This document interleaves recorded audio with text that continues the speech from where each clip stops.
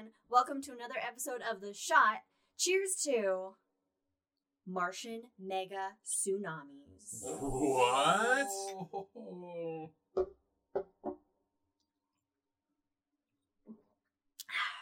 Oh, okay. That was pretty nice. There's a lot in there. Yeah, there was a lot, but it was good. That was really good. All right.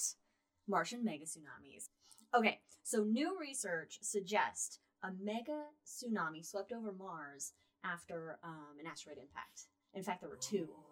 There were two asteroid impacts causing two mega tsunamis. So, we've sent a lot of spacecrafts to Mars to have eyes on Mars and research Mars. And so it's fairly well known now, or the evidence has, all the evidence collected has suggested that Mars had a liquid water ocean on its surface in the past, a long time ago. Now it's a cold, dry, barren wasteland, but in the past, it had an ocean. Sounds like my ex-wife. I don't have an ex-wife. Okay. It sounded funny to say. All right, so, we know here on Earth that, there's been a lot of asteroid impacts, and that asteroid impacts have hit in the ocean and have caused, big tsunamis, and they think that has also happened on Mars. So, the research suggests that there were two impacts that caused a pair of mega tsunamis 3.4 billion years ago. Wow. So early solar system, right? The first impact, the tsunami covered 309,000 square miles. And the more recent one, so to speak, covered 386,000 square miles. So the first impact may have created the Lomonosov crater, which is a crater that's 75 miles wide. And it's similar to the impact that wiped out the dinosaurs. Chicxulub, exactly. And the second is Pohl, P-O-H-L crater, which is named after a science fiction writer. And it's 69 miles wide. Nice. So what the study focused on was the landing sites of the Viking landers.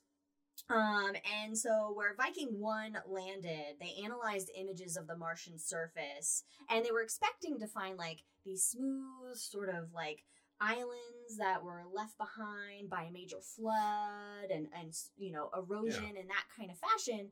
But what they ended up finding was just this boulder-strewn plain. So they think that basically that is the debris from this mega tsunami that had happened.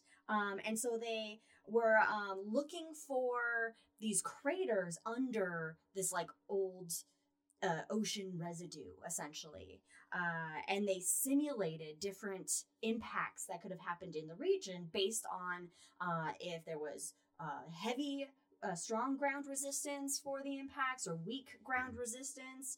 And the simulations basically showed that the simulated impacts generated a mega tsunami that reached as far as 930 miles from the impact site. And the waves would initially be 1,640 feet high. So it's like an 80-story building or some bullshit. And then 820 feet tall on land. Wow.